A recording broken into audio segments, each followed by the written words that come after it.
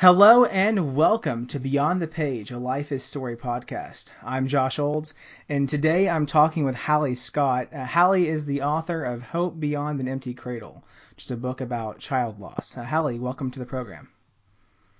Thanks for having me, Josh.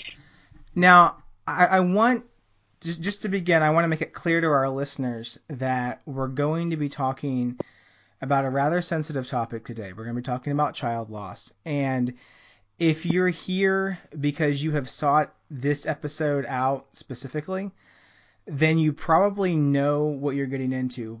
You've agreed to partner with us in this conversation. But for those of you who just listen to every episode, you've subscribed to the podcast and it's just popped up on your iPhone and you're like, oh, the latest episode is out. I just want to make it clear that the conversation that we're going to have is a very important conversation, but it's not going to be an easy one. So Hattie, first of all, thank you for being willing to come on the podcast, because this book, Hope Beyond an Empty Cradle, it's written out of your own personal and professional experience. And it's such a brave book to write because of the emotions and the memories that I know come with that. And it's even braver to speak that story out loud, because writing is a solitary endeavor. It's you and the computer screen, and public speaking even to a crowd can feel solitary, but having a conversation one-on-one with another person is a lot different. So I want to thank you for your willingness to be vulnerable and to share your story with us today. No, Josh, thank you for having me, because I think it's important to have these conversations. And I do think that the women who have gone through this just want to open the door to that conversation rather than sitting in their own silence around it. Yeah, it's such thank you. It's a hard topic for there to be an icebreaker, because the people who need this conversation the most are also the people for whom it's going to be most difficult to have this conversation or listen to this conversation. So as we begin, absolutely. For those people who they might be listening to this and they're not sure whether they want to continue or not, what advice would you give them to sort of break the ice and begin this conversation? I would say to please sit and just be open to the possibility of being okay with the conversation, and just do your absolute best to just kind of sit with whatever is going on for you and just breathe it through. Mm-hmm. And just be, And I think, not to segue into anything, so I apologize for this, but I think if that's the only message that some people can hear, then great. Let's just sit with our discomfort and move forward. Mm-hmm. Just so we have this out at the beginning, can you give us just sort of your elevator pitch for the book and what it covers, what it's about? Sure.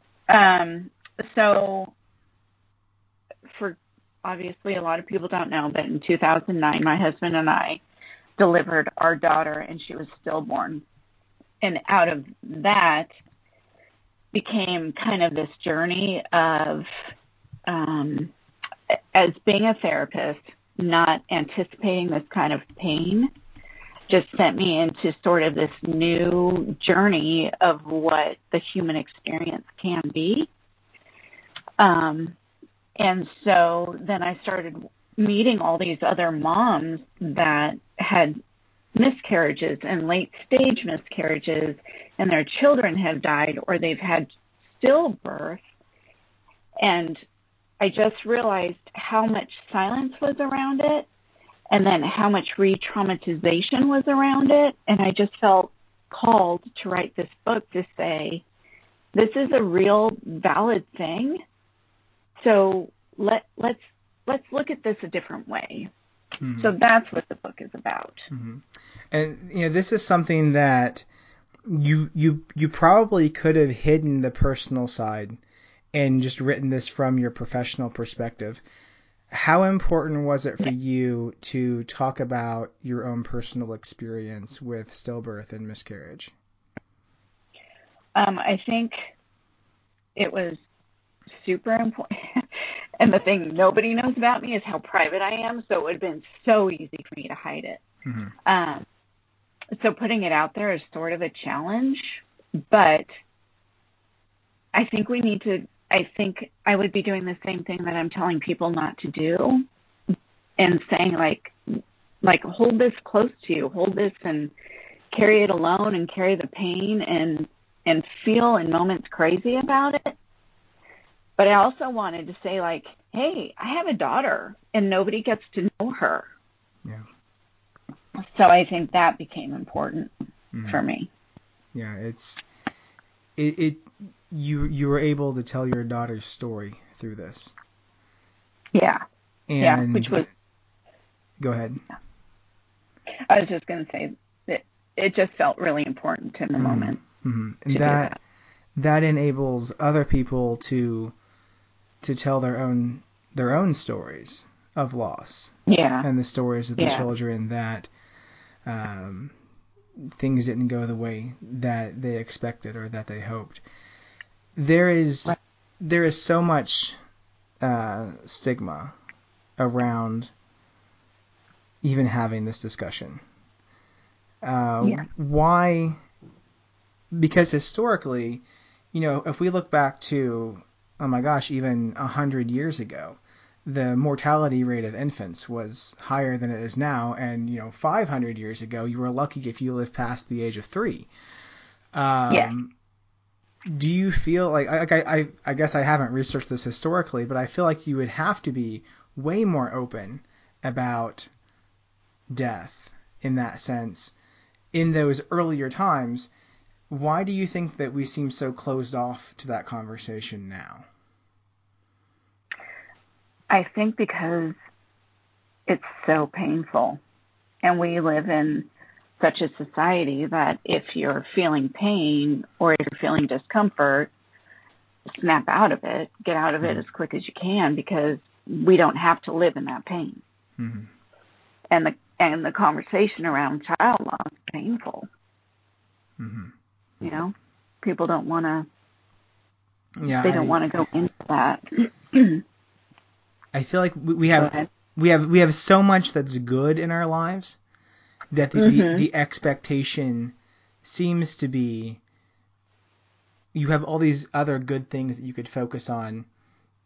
This this should be something that you should get over. And I think one of the things you write in the book is that this isn't the grief that you experience with child loss is not a grief that is going to go away, and that's a good thing. Yes. And I think if we speak historically, the model for therapy is when there's a loss or grief, you go into therapy and you work through the grief and you move on from it. But with child loss, you just carry it with you.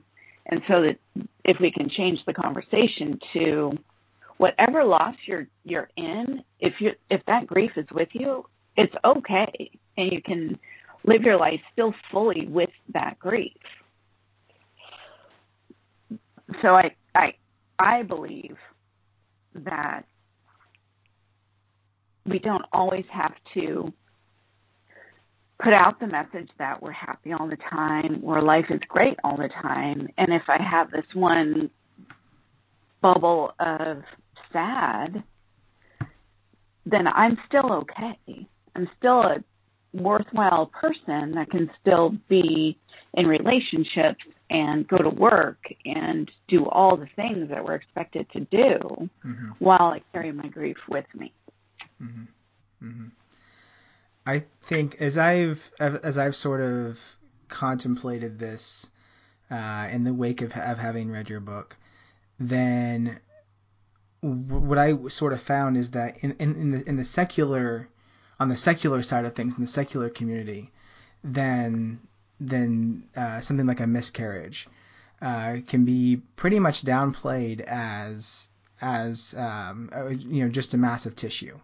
The fetus isn't human, isn't alive. Yet whatever terminology people want to use. As a matter of fact, I recall reading Michelle Obama's autobiography or memoir, and she talks about her own miscarriage and how she came to have peace.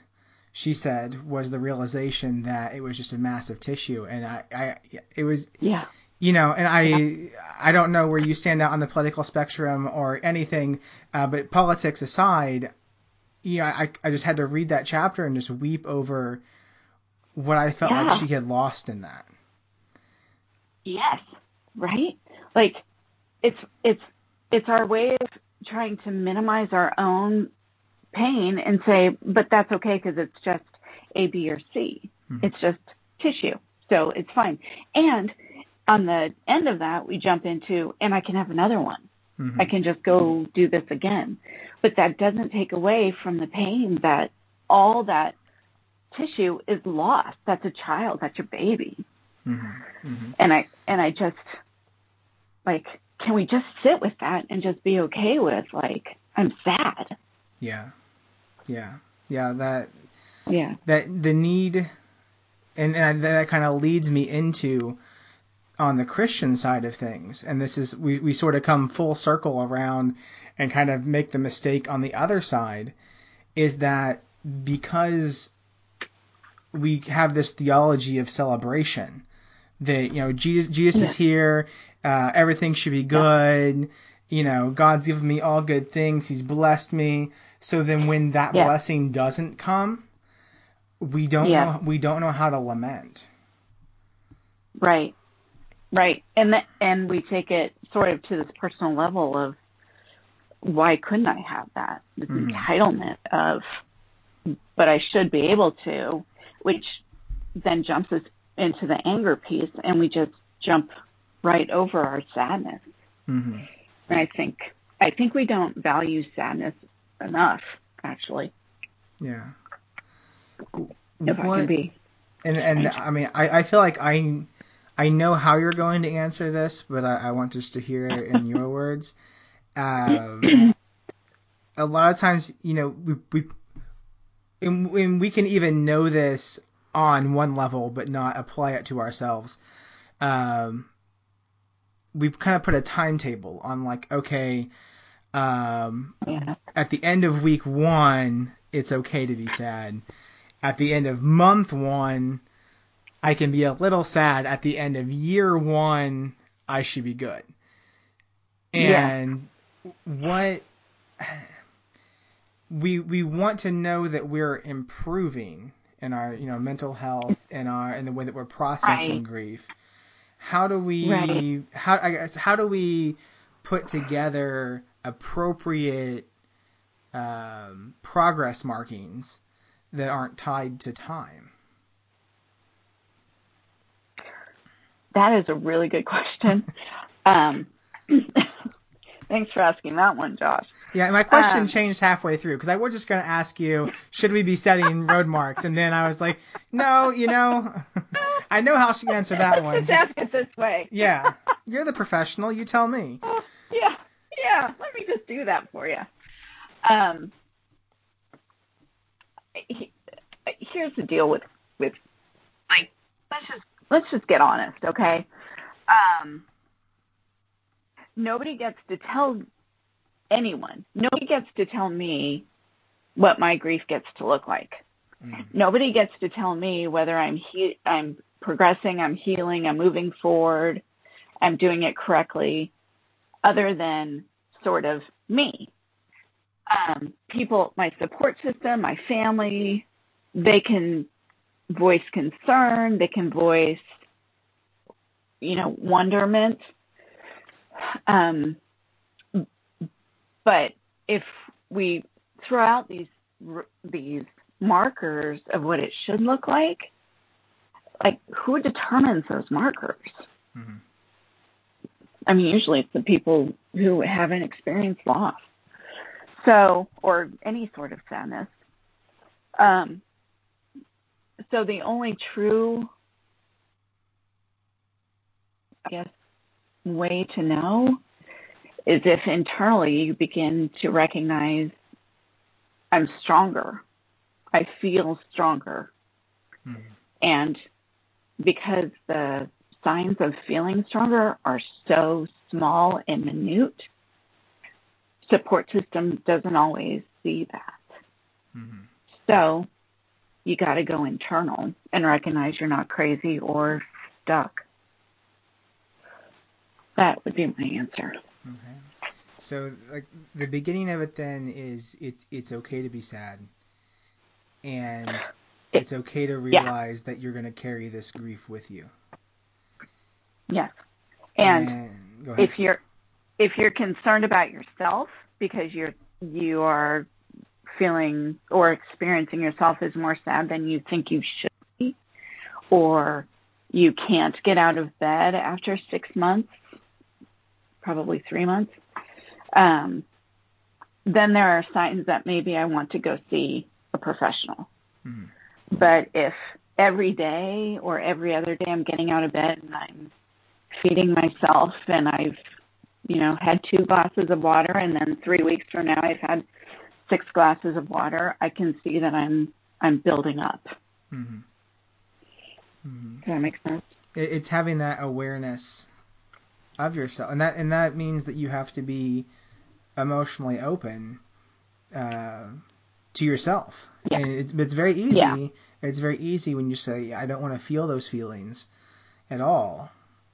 So you close yourself out. Or if you think that I'm a Christian, I'm not supposed to be sad, it keeps you from actually progressing or healing from that trauma. Yeah. So and I think realistically, if we give ourselves just a moment to not check in with ourselves, because the immediate aftermath or I'm still in the shock place.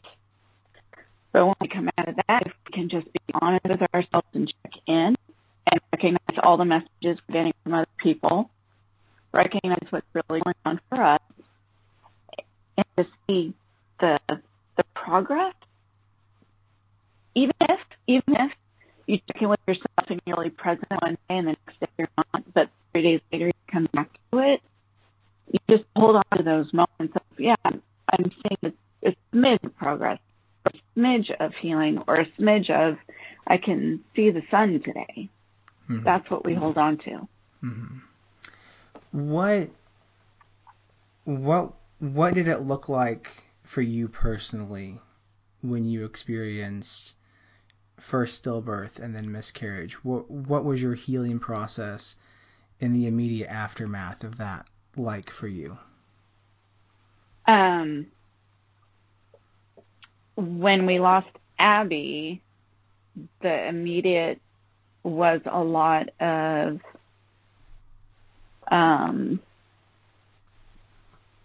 it was a lot of shutting my avoidance for moments, but then giving myself the time I needed to just sit in the pain of it. And that went on, gosh, I think it's hard to look back and know the exact timeline for me because I just picture myself in the days after. Mm-hmm. So I think I was looking at a solid 4 to 6 weeks of just feeling not myself in moments, feeling tremendous pain in other moments, and then sort of taking a break from all of that and just, I think I watched mindless TV for part of that. Mm-hmm. And then at about the 6-week mark after Abby died, I began to look towards what do I need to do next. Mm-hmm. And then after our miscarriage, it felt so, I don't know if the word is like definite, like, okay, I need the next steps if I'm going to keep on this path of trying to have a child. And so I think that miscarriage grief for me didn't happen until after our journey of IVF and adoption all ended, that I could just sit with sort of a big pile of loss, and I'm not going to be a mom on earth to a child on earth. Mm-hmm. So I think that is how that played out for me. Yeah, I think that you've gone through that traumatic experience once, so then when you experience something similar a second time, part of your brain goes, I've been here before.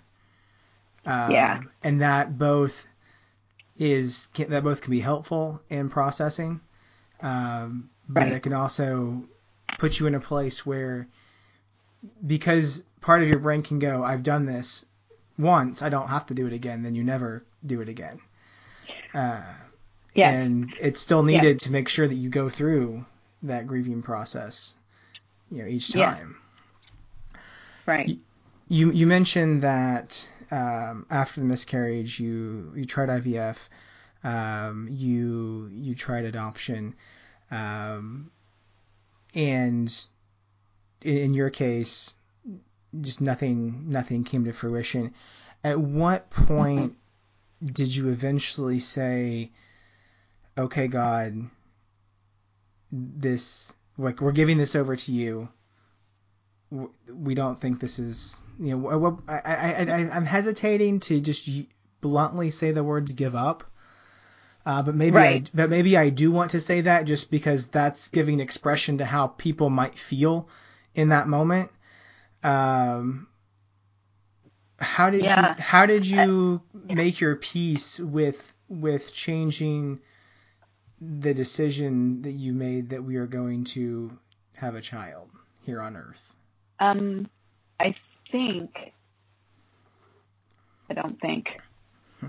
know. When my husband and I decided, we put time limits and not values, but time limits, and how many times we were going to do this before we decided this was not the journey for us. So in my IVF journey, we said we would do 3 rounds, and then we wouldn't pursue that further. And in the adoption journey, we, I don't remember the timeline we gave it,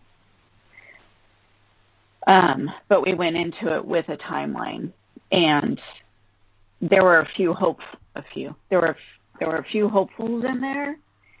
And at the end of it, when it didn't pan out, I don't know if it was so much for me a giving up, but sort of I wrestled with, like, was I faithful enough? Mm-hmm. And what does this mean? But I think it was an acceptance. I think I had been through enough disappointment or giving up or heartbreak that it just became sort of a tired acceptance. Like, I've done the journey, and here I am. So that's how, personally, that was our journey for that. Mm-hmm. And for myself, for my own family, we have 2 adopted children, and we have 2 failed adoptions. And so, as I'm reading your book, I don't have any direct or indirect experience with stillbirth or miscarriage. I have friends who have experienced it. So everything that I'm reading in what you're saying about going through the process of grief and so on, it's okay to be sad, this is going to stay with you, I'm applying to the context that I know. Sure. And it was, so the book for me was helpful, even though I'm on the other side of those losses now, in the sense that when I think of them, I'm sad about them. Mm-hmm. And but I see I can see the trajectory that my life has taken as a result of that. And I wouldn't change it. You know, I would be willing to go through the trauma and the loss, because I also know that it has led me to those redemptive moments that I've seen. Love that. I think one of the interesting things about adoption loss is that, you know, there's a child who's still alive. Yes. And it's just not yours. And that was the hardest part for our family. Our first adoption loss in 2015 involved an international adoption, and the child was reclaimed by his birth parents after having been in an orphanage for years. And you know, at the time, we're going, is this child safe? You know, right. what circumstances were surrounding any of this? And it's a very long story, and it's not all my story, so it's not a story that I can share publicly. But there's a redemptive value to seeing, like I can look back on that, and we are now in contact with that family and know that child is doing well. I love that. That's and good. To see it's like I have seen the redemptive side of loss. Yeah. Yeah.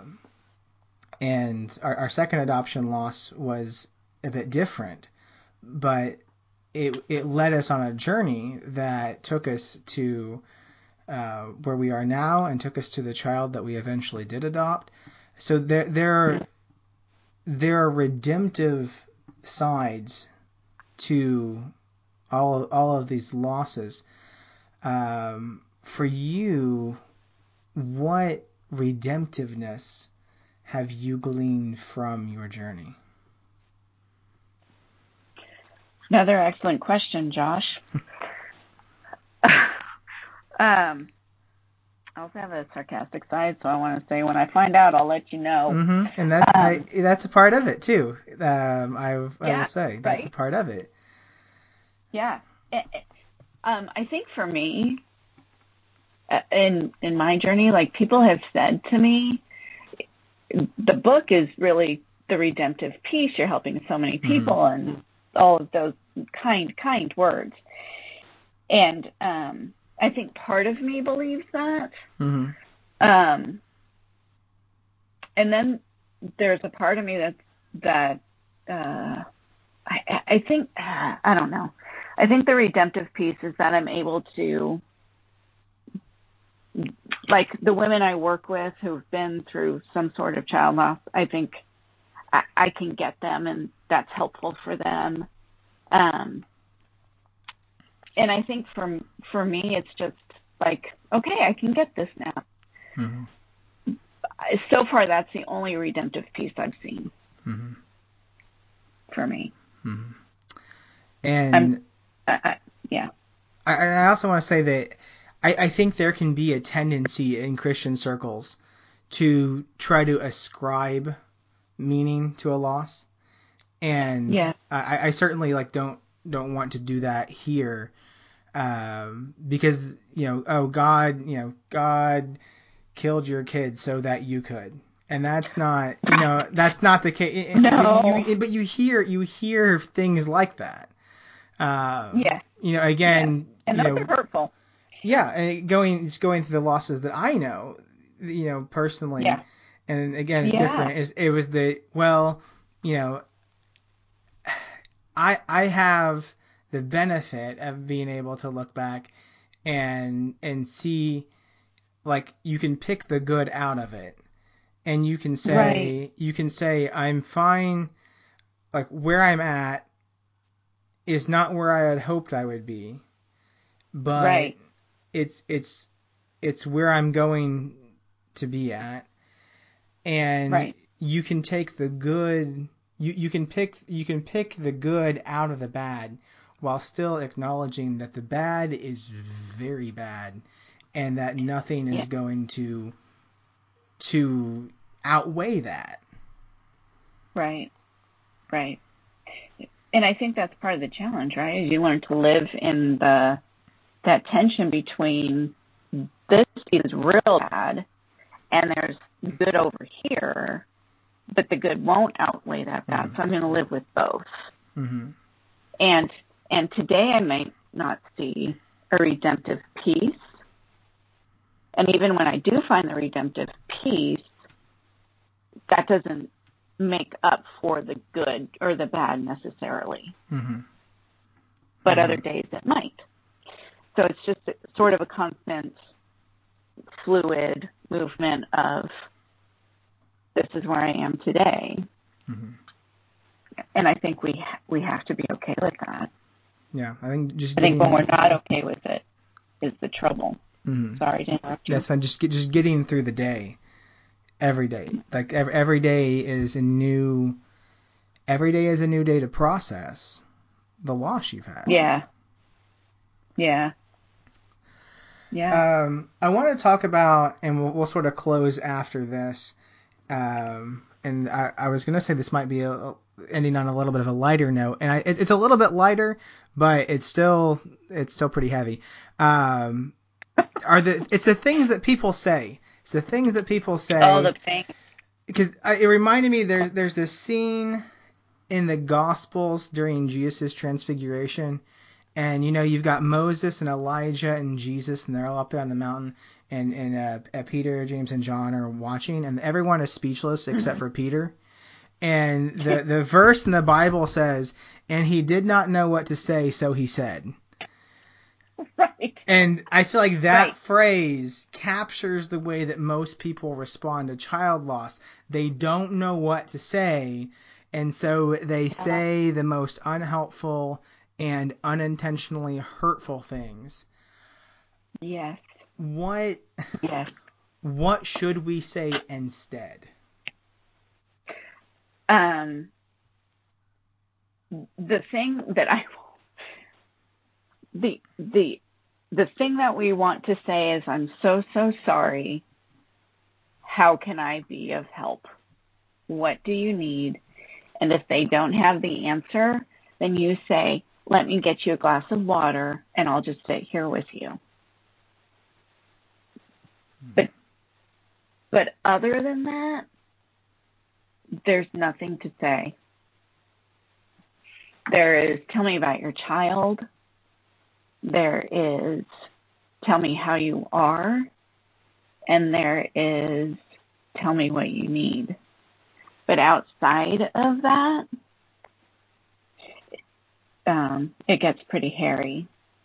If even in words like, God loves you, that can feel like a dagger sometimes. So you have to be kind of careful with it. Mm-hmm. Even for the most, for lack of a better term, but the most godly, that can still be a dagger. So you just sit and you just listen and you have conversation of, tell me about your child and tell me about your experience, and I will sit and I will listen. Mm-hmm. Yeah. Well, I don't have a better way of concluding this interview other than to say the book releases in June. Thanks for reading my book, Josh. I appreciate that. Hope Beyond an Empty Cradle. It releases in June. Hallie Scott is the author, and it's the way that the book focuses on how it is okay to grieve, I think, was the biggest takeaway for me. And again, I understand that my perspective on child loss is atypical to your general audience, but it helped me understand how I felt, like what I felt I should do to someone who has undergone that loss, and what I would want them to know. And I think what I would want them to know is just the statement, this is bad, and Yeah. it's okay to grieve.